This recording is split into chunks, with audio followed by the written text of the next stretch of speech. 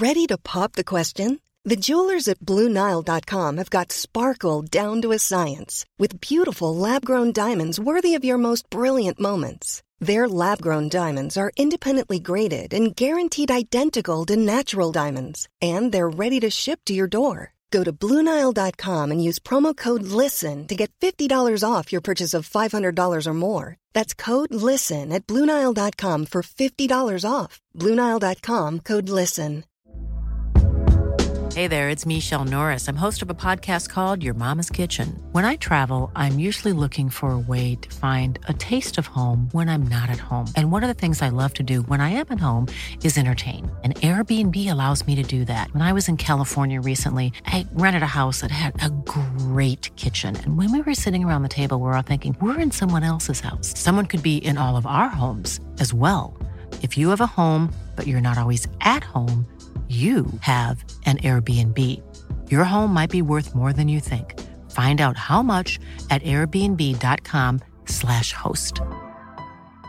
Planning for your next trip?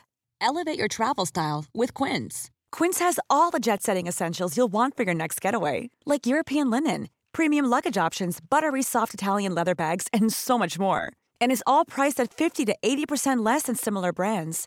Plus, Quince only works with factories that use safe and ethical manufacturing practices. Pack your bags with high-quality essentials you'll be wearing for vacations to come with Quince. Go to quince.com/pack for free shipping and 365-day returns. Do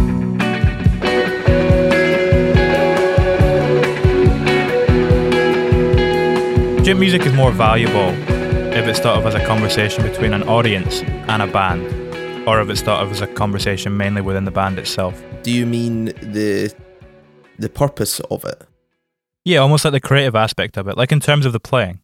Like, do you think of the songs as a conversation between you and the audience, or is it a conversation between you as four individuals playing off of each other within the group? So the only way to look at it, I think, is the audience.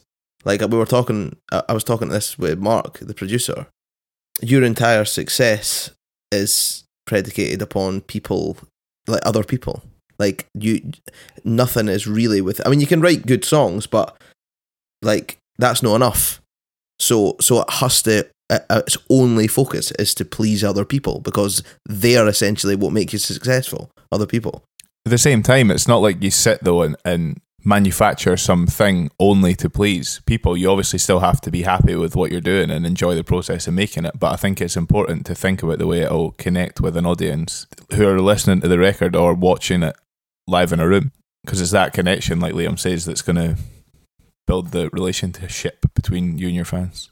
It just has to be real, doesn't it? That's it. It just has to be, and because our songs are things that have actually happened and things that we've heard or whatever, then there's a guarantee that at least somebody will have been through it or experienced it. So, and it's not like we're singing about a hotel on the moon here.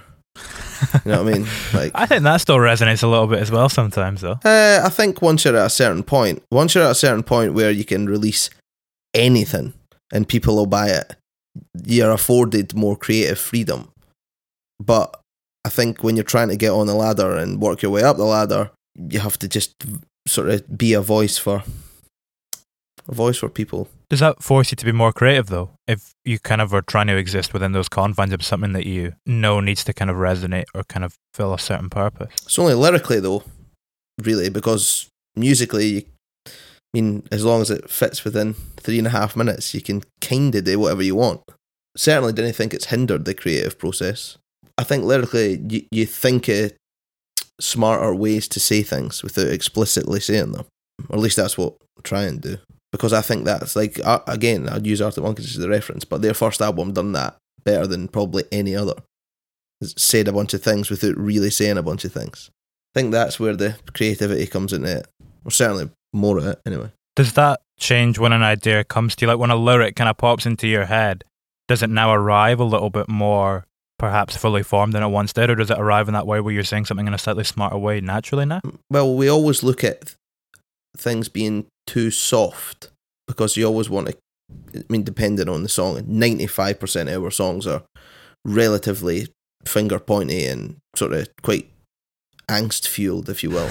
But it's how we can get across a point without it being a bit too nice. It's how do we make this a bit more That's pretty much it. How do we make it more, I suppose, angsty? Again, how do we make a point seem harder, or a turn of phrase, or something?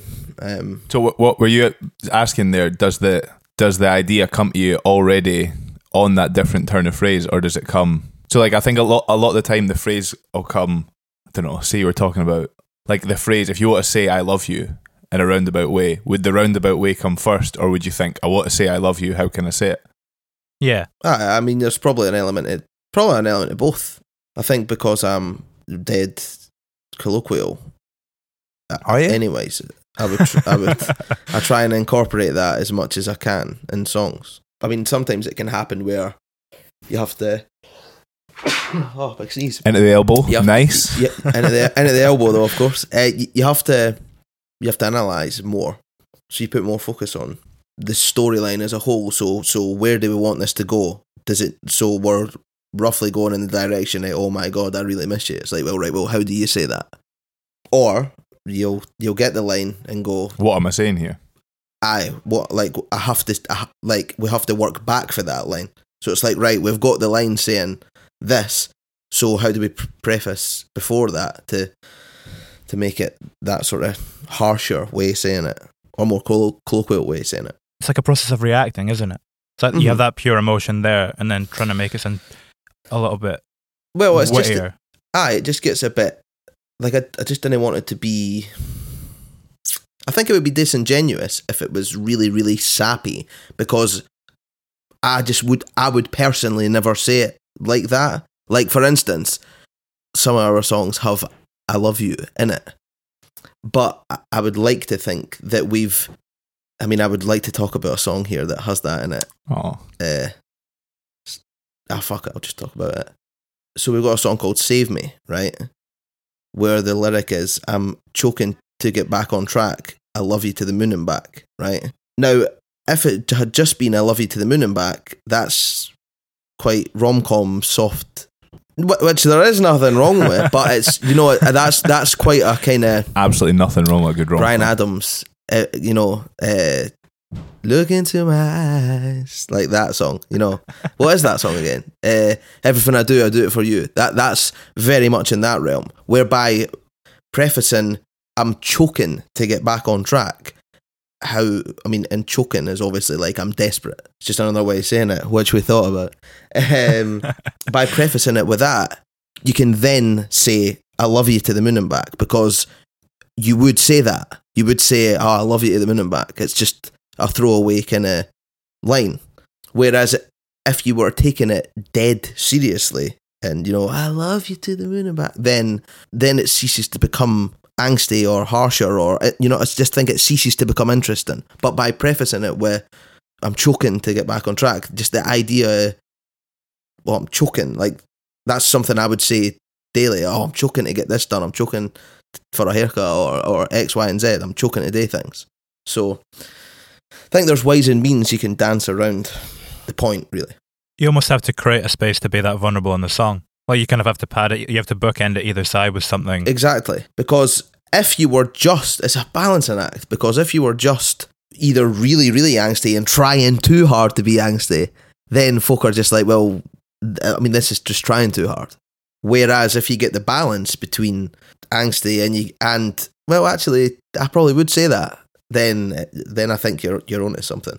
I think we've spoke about this before. It's almost just like creating your own universe, almost. It's like creating your own world, if you will. And because in terms of sound-wise, it's very difficult these days to sound revolutionary, if you will, whereby the likes of Strokes or whoever, you just need to hear the music and you would go, "Oh, well, that's obviously the Strokes," or "That's obviously this person." It's hard now with so much music.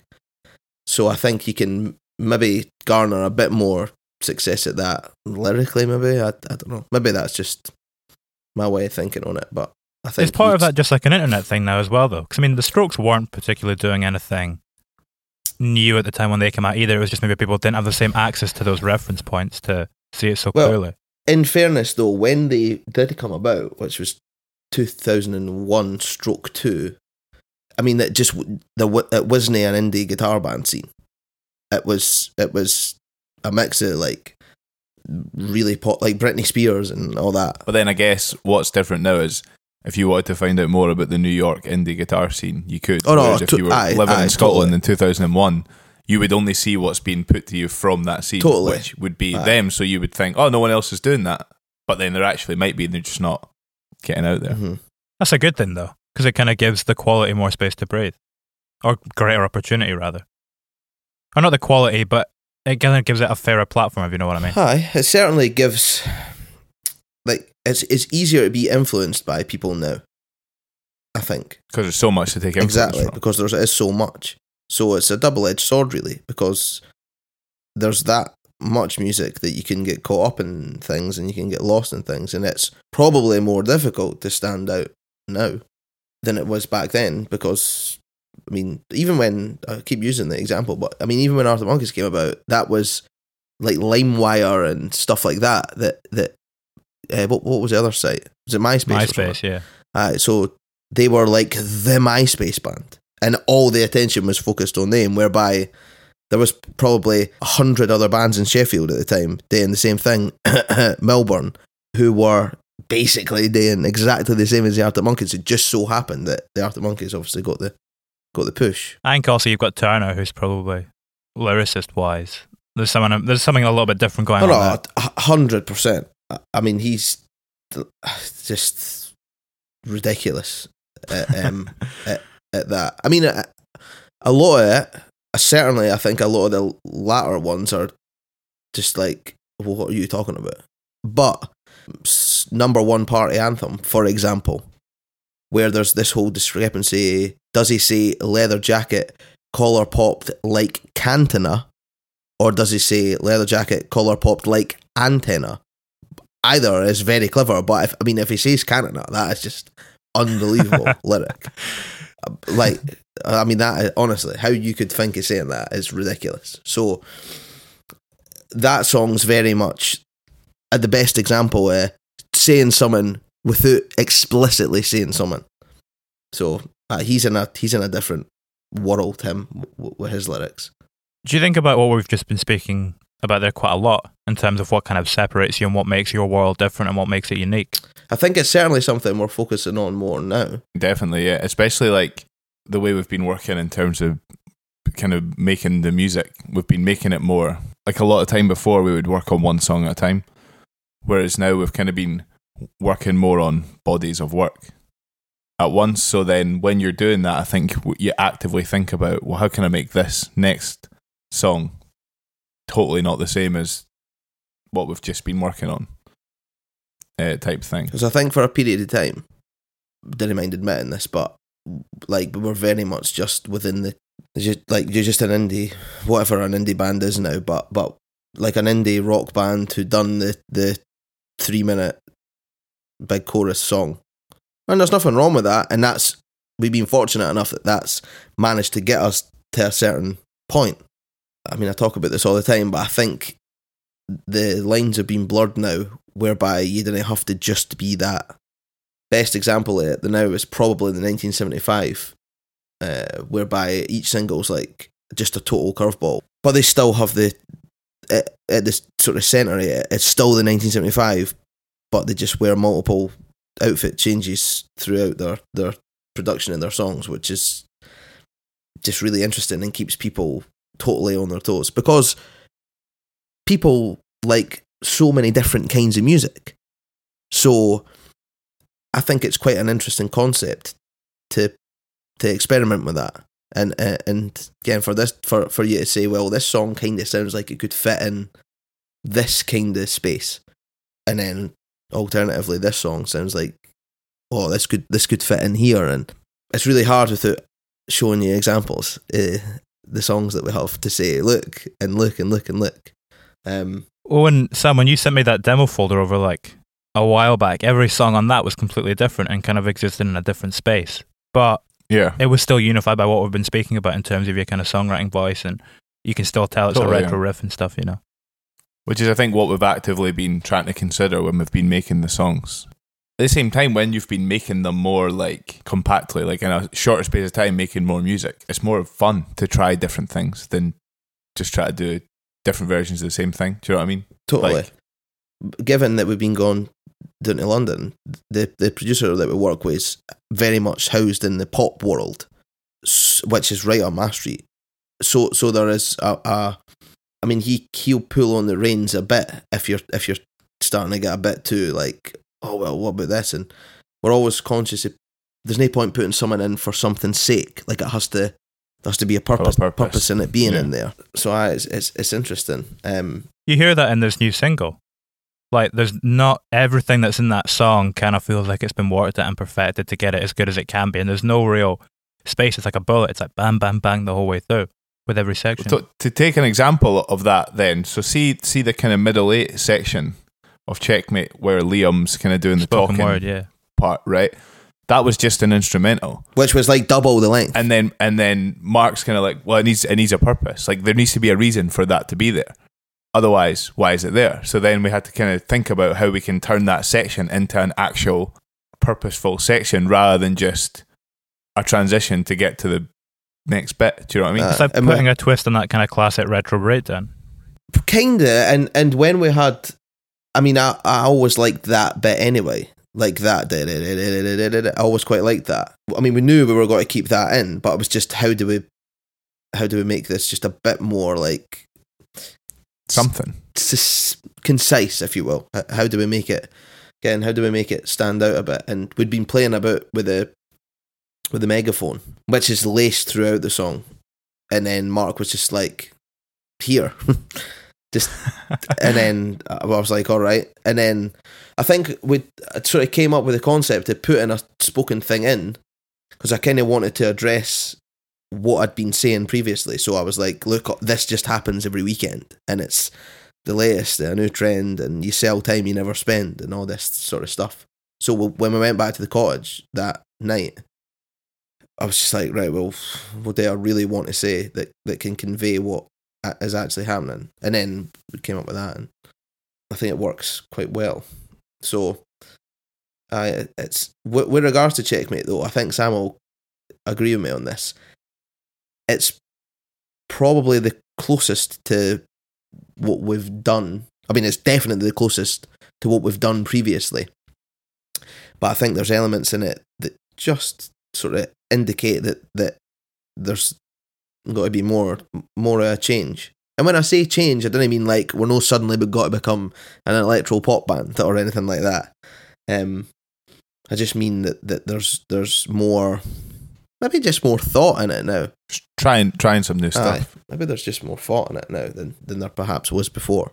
It feels like, to use, we were speaking about the Strokes earlier, to kind of use that analogy, it feels like if everything you had done before is this it feels like your room on fire, if you know what I mean. It's taking that sound and kind of just perfecting it and tightening it up and because I think there is a space for what we're doing. I think there is a space for that, and I've always said we're never going to reinvent the wheel, but you just have to become better than everyone else doing the same thing, really. So that's what we're endeavouring to do. Are you competitive? Extraordinarily competitive, mate. I'll give you an example of how competitive I am, right? I played Warzone last night, right? And the last game that we played, I had done about 900 damage or something, and I had no kills, right? And it was the unluckiest game ever. It's always unlucky. Right? No, in fairness, I mean, that was unlucky, right? And to be honest, I've only just found the new meta, so I'm on that AUG train now, and it's unreal. But anyways, I digress. So I was saying to my pals, were like, oh, this is like my last game, I'm going off. And I was like, I can't go off. Like, I literally can't turn the computer off until I rectify this.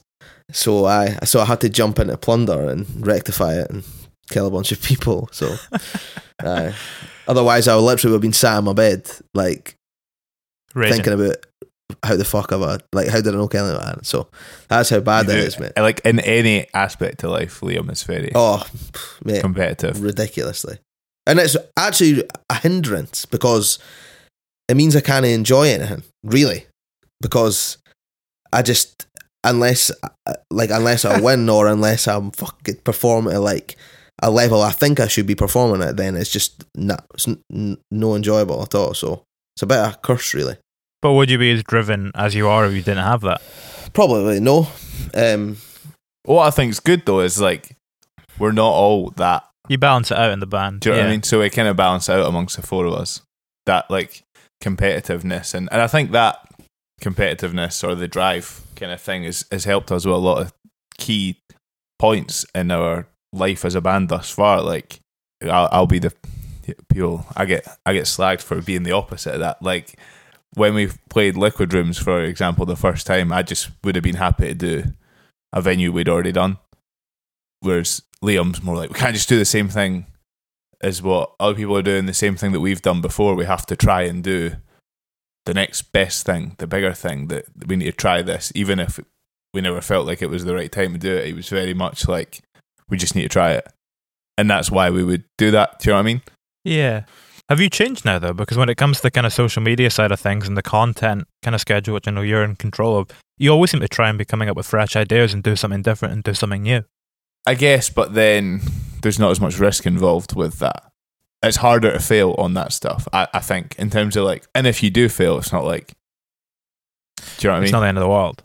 It's just risk for reward, isn't it? Whereas if you book a venue that's bigger than you are at the point, and then the time comes around and you've sold no tickets, then that's like bad. Mm-hmm. Whereas if I put a video out that I've came up with and it underperforms, then it's not as catastrophic. Just make another one, and it's fine. Do you know what I mean? Yeah. So I'm still like, it depends. It depends on the situation, I guess. What risk do you think's paid off for you most? First Liquid Rooms. Yeah, probably playing Liquid Rooms for the first time, because we'd done Mash House in the October, was it? Yeah. We'd done Mash House in the October, which was 220, and that had sold out a week in advance, which at the time was, I mean, amazing for us. Like, honestly, we couldn't believe that we'd done it. And I think that was the first time that we were like, I don't know who these people are. It's not just my mum and dad. Do you know what I mean? Anymore, it's not just your mates, or, I mean, like, that was the first time that people were buying tickets, and then it was through the Big Cartel. We're buying tickets, and we were looking at it going, I didn't know it. Because we also put that show on ourselves. Like, we booked the venue ourselves, done all the ticketing ourselves. Like, everything was just us. Mm-hmm. So for it to have that kind of response was just really surprising. The Liquid Rooms one? No. The Mash House. We actually did. Okay. We did do Liquid Rooms one as well, though. You did that yourself as well? So then it was a case of, once we'd done Mash House, what Sam was talking about there is he was reluctant to do Liquid Rooms. And I was saying, like, we have to do Liquid Rooms now, because either we do Liquid Rooms and it sells out and we break out of the mould, or we didn't, but it's kind of now or never. That, because otherwise we would have just done another 200 cap and maybe it sells out again, and then you just go around in a circuit, which loads of bands do. So having the bottle to go, right, let's just book the Liquid Rooms. No, because it really could have fucked us though. That, like, it really could have been like, we try and do it, we sell half the venue, maybe we sell 300 tickets or something, and then we're end up with egg on your face. But I mean, it was only 5 months later. It was February the 23rd that we done it. 24th. No, it was the 23rd. It was Kieran's birthday. So it was, which is the 23rd. And I knew that. So, and it sold out, and that was another thing. We just booked it ourselves. We ran it, and we got it was amazing. So we went to Propaganda, the like club night, and we were saying to them, the guy that was running that at the time, like, we want to do this. Can you like help us get the venue? We'll put your name on the poster and do like an after party thing and all that. So it was good. It was like a big undertaking to like do, but it paid off. But that's definitely what allowed us to kick on, because that was sort of the first like time anyone would have seen us. I mean, if you hadn't have seen us before and you came to that show, I mean, the Liquid Rooms for an unsigned band like that, Yeah, we didn't have management like or nothing, no agent, no management, nothing at all, just the four of us. So to come and see a full Liquid Rooms for an unsigned band would have been like, wow. And it was the first, I mean, obviously I say the Mash House was like, oh, I didn't know any of these names, but I mean, that Liquid Rooms one was literally like, well, we definitely didn't know 600 people. So Kieran's still convinced that they only came I for know, his because it was his birthday. He's a slaver, him though. But that allowed us, that risk that we took there was definitely the biggest one, because everyone then had to pay attention. Like there was no denying what we'd achieved. So, and then miraculously, agents start getting in touch, managers start getting in touch. So that really got the ball rolling for us. So that was definitely the sort of highest payoff, if you will, risk wise. That one. Musically, do you feel that some of the songs that are coming up soon this year are kind of risks? Yeah, 100%. What does that kind of do for the feeling you have looking? Let's talk 2019 compared to this year. How do the feelings at the beginning of the year differ to now, when you kind of have this feeling that you're going to be taking some risks this year in a slightly different way? The thing I think that's different is we have a plan this year. We have those risks are in place. Like, whereas 2019 we were very much, our way of working was we would make a song, we'd put a song out. Once it's out, we'd think, right, let's write the next one, make another song. Whereas we very much have spent the time, and obviously lockdown was shit, but with having that time to be able to go and plan and make music ahead of a year, that we can say, right, we're going to start here and this is the end goal for the year, and we've plotted out the singles, the changes, whatever's happening, the differences in the music. I think that's like a different thing between 2019 and now, and like I was saying earlier, before it's all released, we've had a load of music made. It's made the creative process different, and taking the risks, I think, has been a result of that, of the way we've made them, I think. Yeah, and I think what you were saying earlier about that Liquid Room show in regards to kind of timing and how important timing was, and it's kind of about just hitting it on that sweet spot. If you have these 5 singles planned out, that allows you to kind of have more control over that. You can make sure that you're landing that timing and sticking the landing so that it's going to hit with the impact it needs to and arrive at a moment that feels right for it. Totally. That's obviously a bit up in the air in terms of like everything going on, because usually you would, like, Chemistry came out at the same time we played Liquid Rooms, for example, like that day or the week before, whereas it's hard to plot that now in terms of the shows, the live side of things. But it's good that we have that the music in place, so when we can start putting these other plans in place, it's we'll link up. It's exciting. I'm looking forward to everyone hearing what we've been working on. Yeah, although it's been a year where you've not been in the kind of spotlight as much, it almost sounds like it's been a year where it's had more progression than any other. Absolutely, yeah. Had to be, though, because, I mean, we could have just not done anything. I think a lot of bands will be in the position whereby, like, they'll not have done anything, really. Like, they'll not... It's hard, because it was like, especially the first half of the lockdown, it was like, we'd been writing and stuff, but we didn't have a new song to put out. We didn't have anything to push, and it was like you had to pull engagement with nothing, fans, really, from nothing, and it was really hard. And I think that's a hurdle that certainly some artists and bands might have fallen at in terms of this last year. So it was trying to keep up that, but then when we had the opportunity to go in and make music, like you say, I think it's definitely been one of our most productive on that side of things. Did this song start life in the Notebook in the same way as the others? It did, actually. It was the first. Believe it or not, we've actually had this song for ages, and we never thought of it, or certainly I never thought of it. I don't know if Sam's the same, but I never thought of it as being like this song. I never thought of it being... I mean, I didn't think it was a bad song, but I thought, it's alright. But I kind of have lost perspective a bit on songs. Maybe a few years ago, I could write a song and be like, oh, this is a really good song. Whereas now, I'm like, it's just a song, and I'll let other people decide if it's any good. Is that because you're writing more? Probably, aye. But just...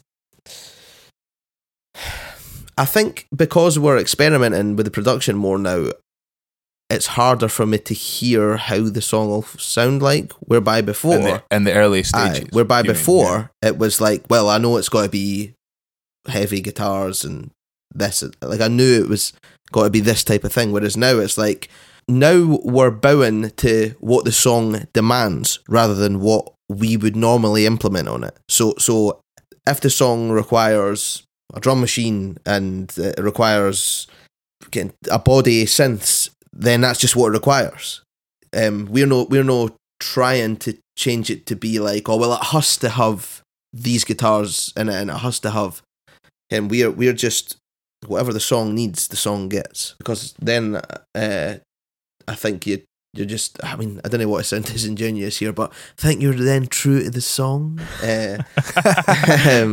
Which sounds like me being a fanny and like loads of folks say, but it's very much like that now. So I'm finding it difficult to initially hear, because I'll start on an acoustic guitar or the piano or whatever, and I'll hear, well, it could be this, but then you're like, well, actually, I mean, it could be anything like playing this. So it's then deciding, well, what kind of hat does this wear? I mean, at the core of it, there'll obviously be the guitars and bass and drums and all that stuff, but it's just what kind of outfits will it wear? So I think it is more difficult now. Is that what's almost making it feel like more of a risk as well? The way that you kind of have to completely give yourself to the song. And although you're still in control, you're almost not, because you're doing what the song demands rather than what might be a retro video club structure that you would usually implement. That is fair. I mean, to be honest with you, I absolutely love the idea of trying these things. And what's worth stressing is, it's not like we're trying things that you would get in like metal or anything like that. Well, actually, I say that, right?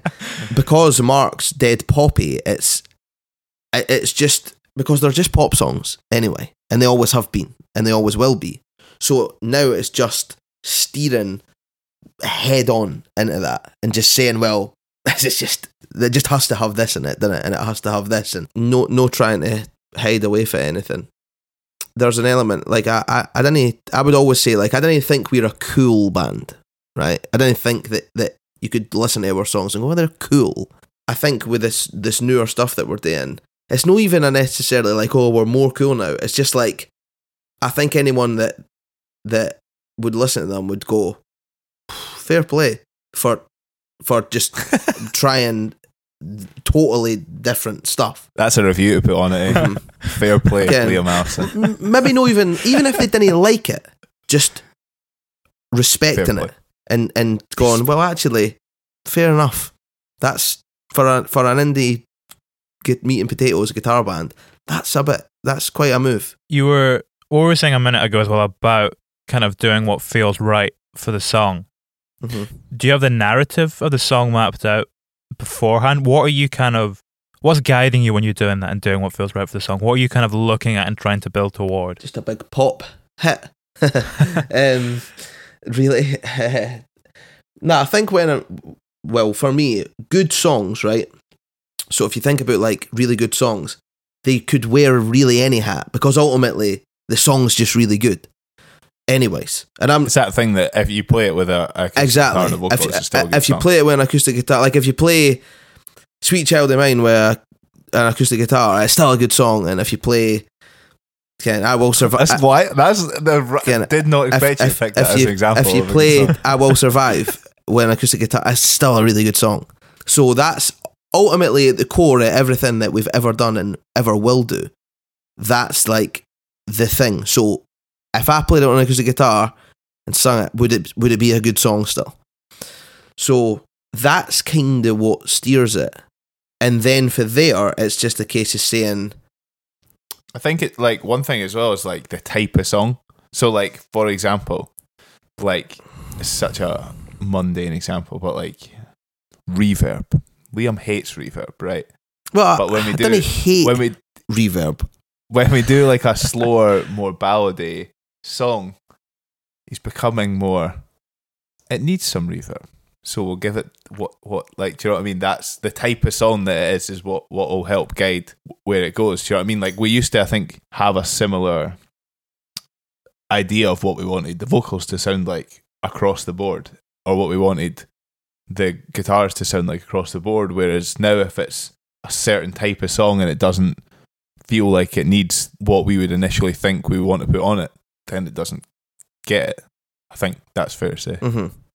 And it's very much, believe it or not, it's very much just parking your ego at the door, right? And saying, well, massive car park space. When he says, right, when he says, oh, they like reverb and that, my reasoning for that is, right, I think you lose bags of character out of your guitar playing, out of your vocal, when you drown things in reverb, because then it just sounds like anything else, really. Unless there's a unless there's a distinct Ken, because I just like to, like, there's just far more character for me in like Dire Straits guitar playing and get like the Strokes guitar playing and stuff than there would be in, and I'm not saying it's bad, but I always talk to Sam about it. It just becomes far more passive music if nothing is spiking my interest. So it's too safe. If something's drowning in reverb, if a song's drowning in reverb and the vocals are drowning, then I'm just like, well, this just sounds like a big mush. Really, it just sounds like a big mushy song. Mushy. Whereby, I mean, and you can have reverb in a song like Sam's talking about. We have a song that it was like, well, this just has to have this, but there's things on top of it that are really spiky that grab your attention. It's not just everything's just sort of washed in this reverb. It's.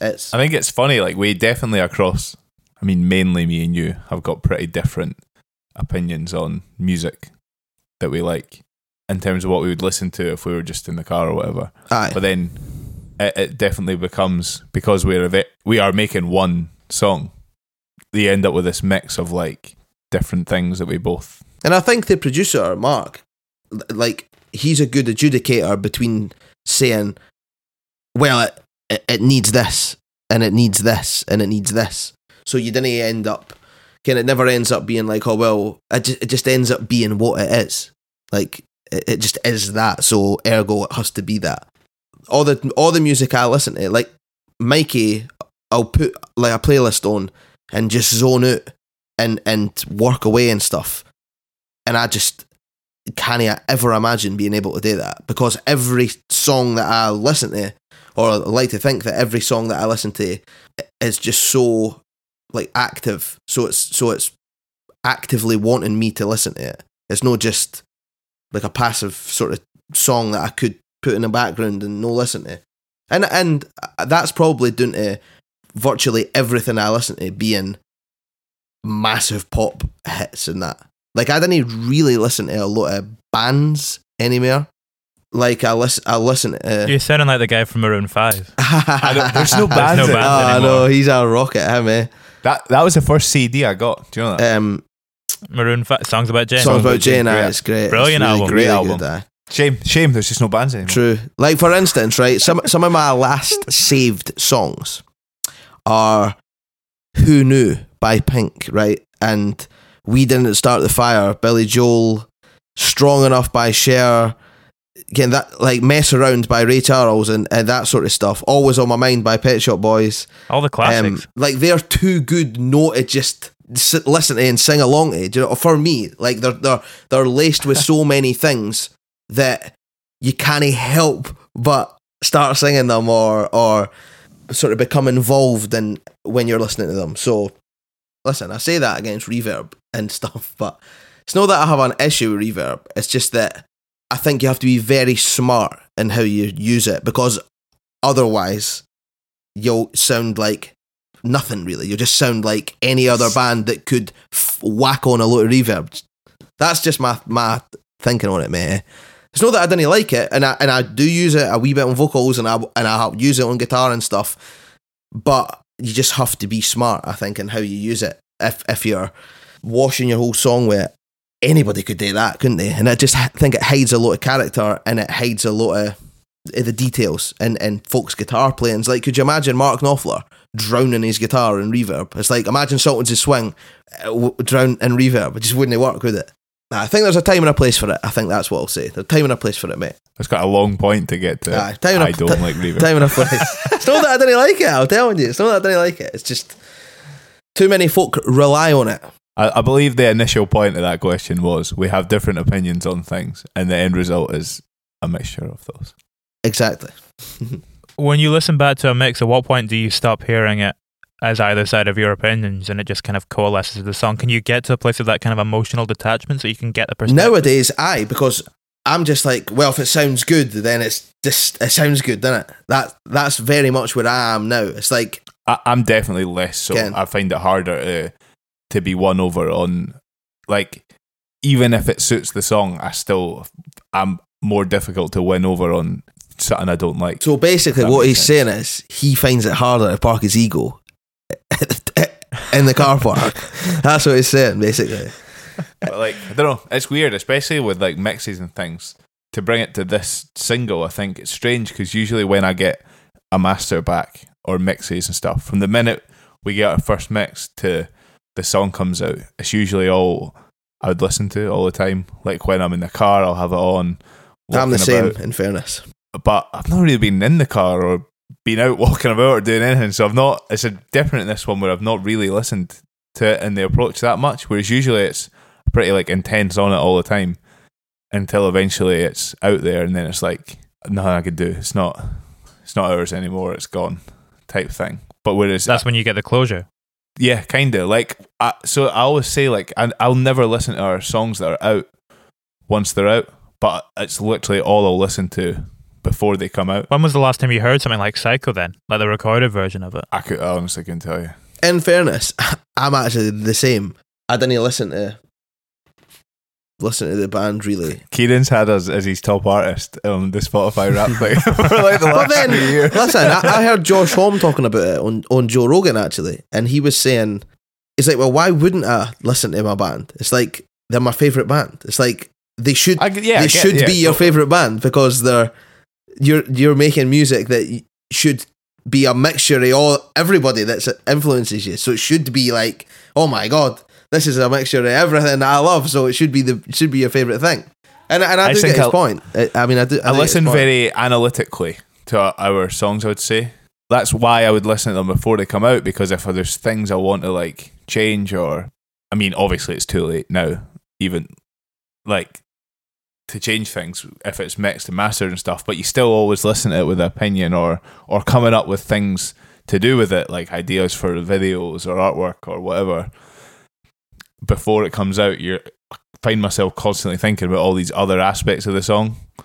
Whereas once it's out and it's kind of like done and there's nothing else I can do, it's like, well, I just never really find myself. Obviously, we play them, so you listen then. I think now I'm very much coming more round to the idea that people just take things for what they are. So I'm well aware that we'll put everything under the microscope far more intensely than the fans will. And ultimately, something either sounds good or it doesn't. Because I was like Sam. I was very much like, oh, this needs to be louder and this needs to be heavier and that. But ultimately, if it sounds good, like my pal Raph told me that. He was like, if it sounds good, mate, then it just sounds good. And he's right. Again, if it sounds good, it sounds good. Again, there's no really any way to dress that up. It's just, again, if it sounds good, it sounds good, and that's it. People will just take it for what it is. Let's say that again, just one more time for us. Sounds good, it sounds good. The Josh Homme one's an interesting one, to the point you were making at the start of that, because, I don't know, I'd be interested to know how he hears it. Like if he has managed to get to a point where he just hears it as a song and he's divorced himself from all of the personal experiences that he has had surrounding it. Well, Joe Rogan never asked him that, unfortunately. But I understood his point. I mean, I didn't even listen to the band, really. I mean, obviously, if we're making new songs, then I'll listen to them. But like, I'll not listen to the back catalogue, if you will. I think listening to that. It goes back to the point you were saying about the conversation between you and the audience. And before you put it out, you're thinking about that conversation. When you put it out, it's almost like your side of the conversation.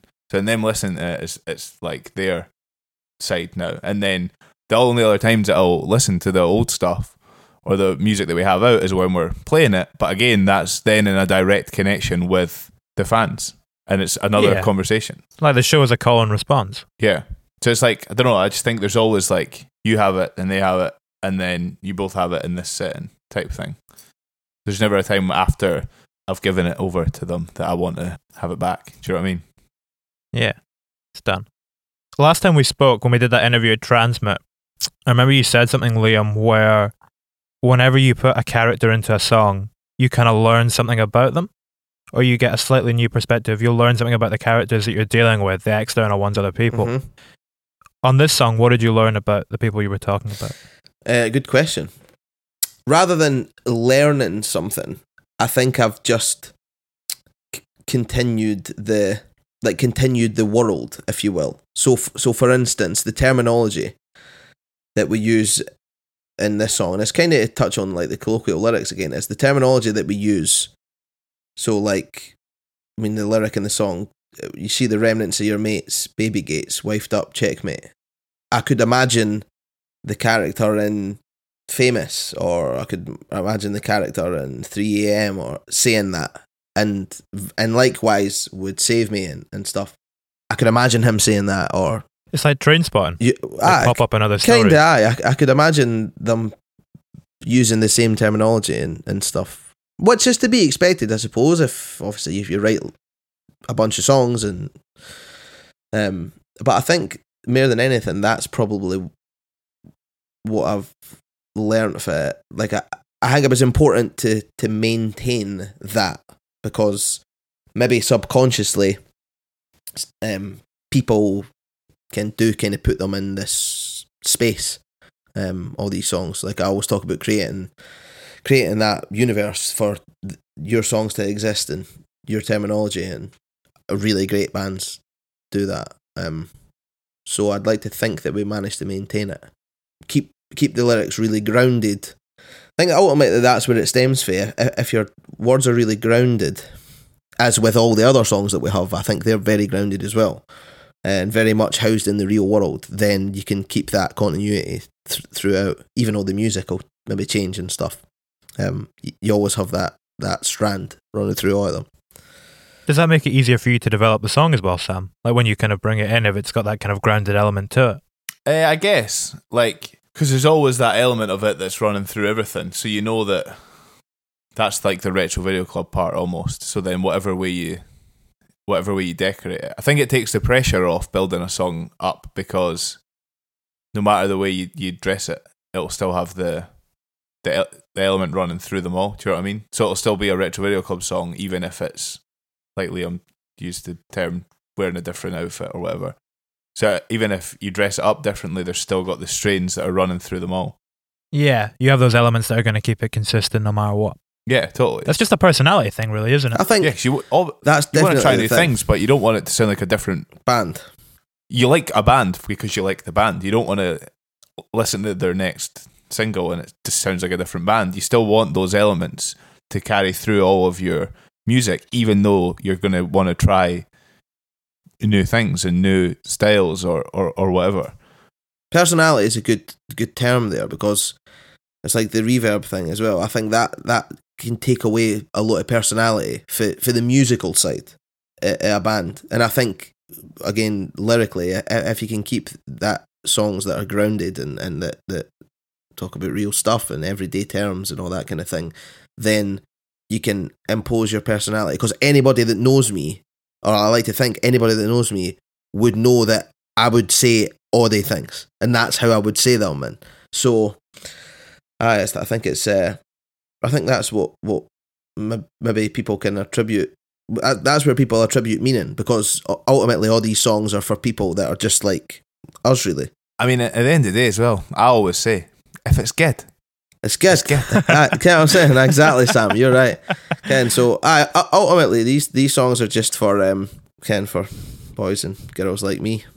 So, do you ever hear yourself saying things that you think I'd like to put that in a song? Oh, with what you're saying, that it feels so tied to your voice. Like I would say, I'm choking it, and Sam will back me to the hilt on that. Like I would say that. I would say, oh my God, choking to do this, or choking to go to the pictures, or like I would just say that. I think it's I just think the things are what get your personality across in songs. I think that's what I think. Yeah, important. To go back to the question, I think it's good when there's an element that runs through a personality that runs through them all, because it allows you to be more creative with other elements of it.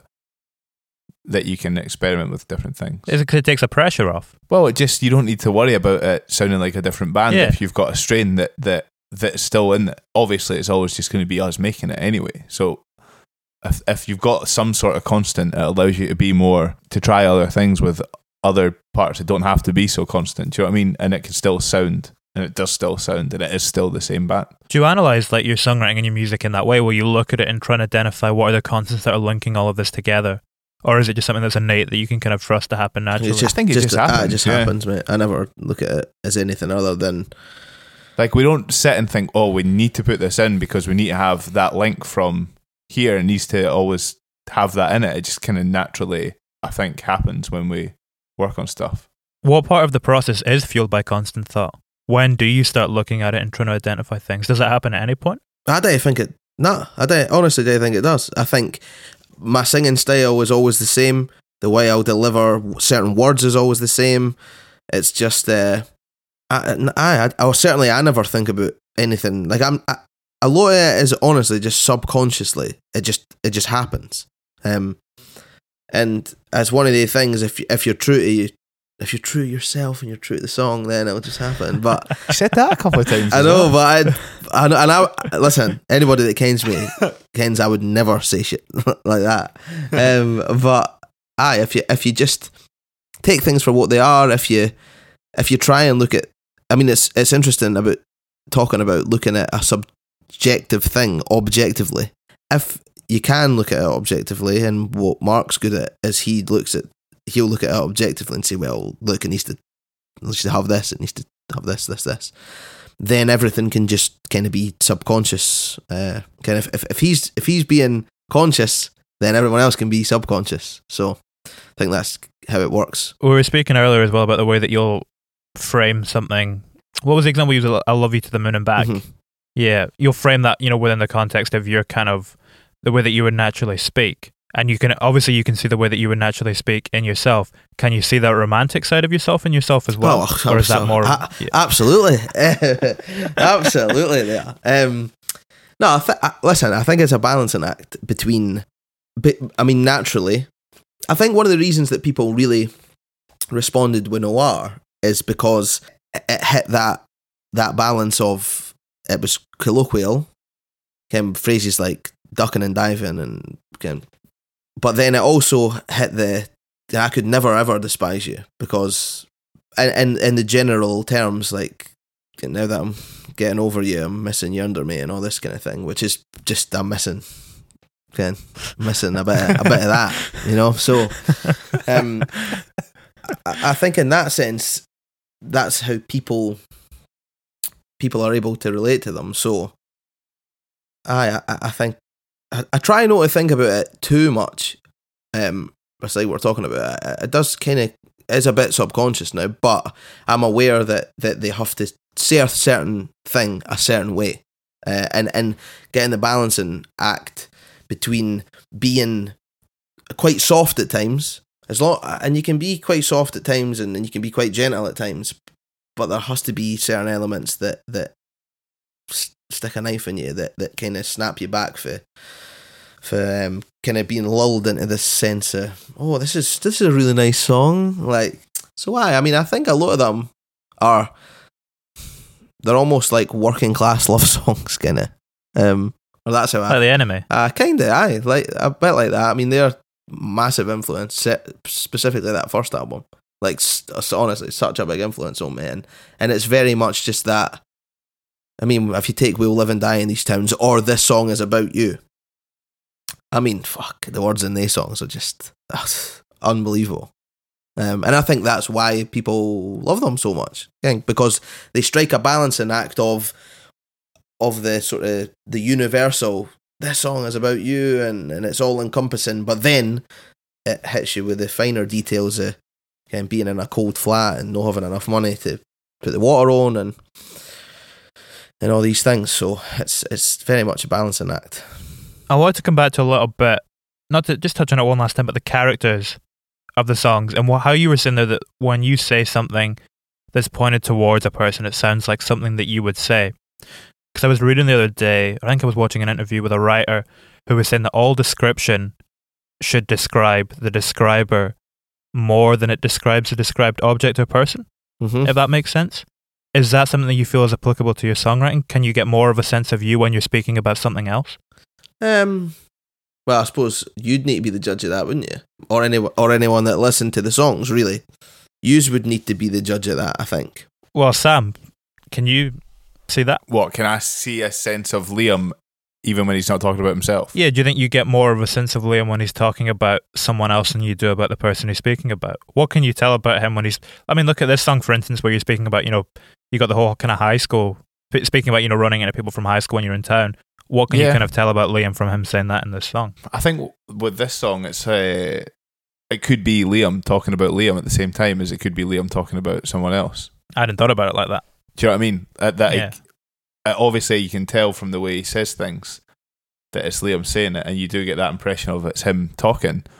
But with a song like this song specifically, I think it's more, because it's more generally about life, it could apply to him as well. He could be talking about himself, even if he's not. Yeah. Nah, they're...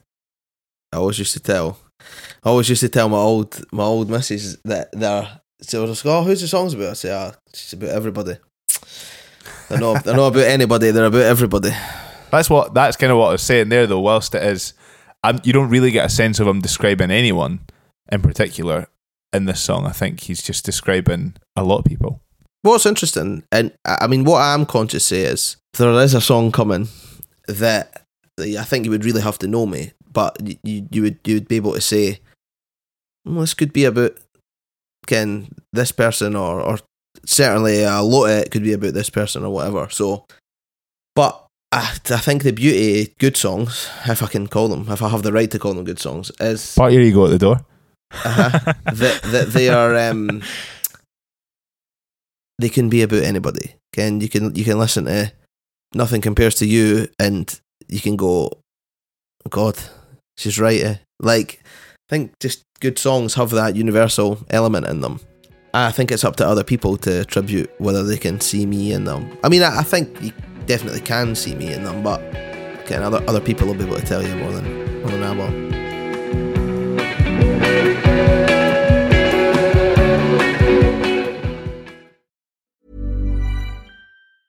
Even when we're on a budget, we still deserve nice things. Quince is a place to scoop up stunning high-end goods for 50 to 80% less than similar brands. They have buttery soft cashmere sweaters starting at $50, luxurious Italian leather bags, and so much more. Plus, Quince only works with factories that use safe, ethical, and responsible manufacturing. Get the high-end goods you'll love without the high price tag with Quince. Go to quince.com/style for free shipping and 365-day returns. Planning for your next trip?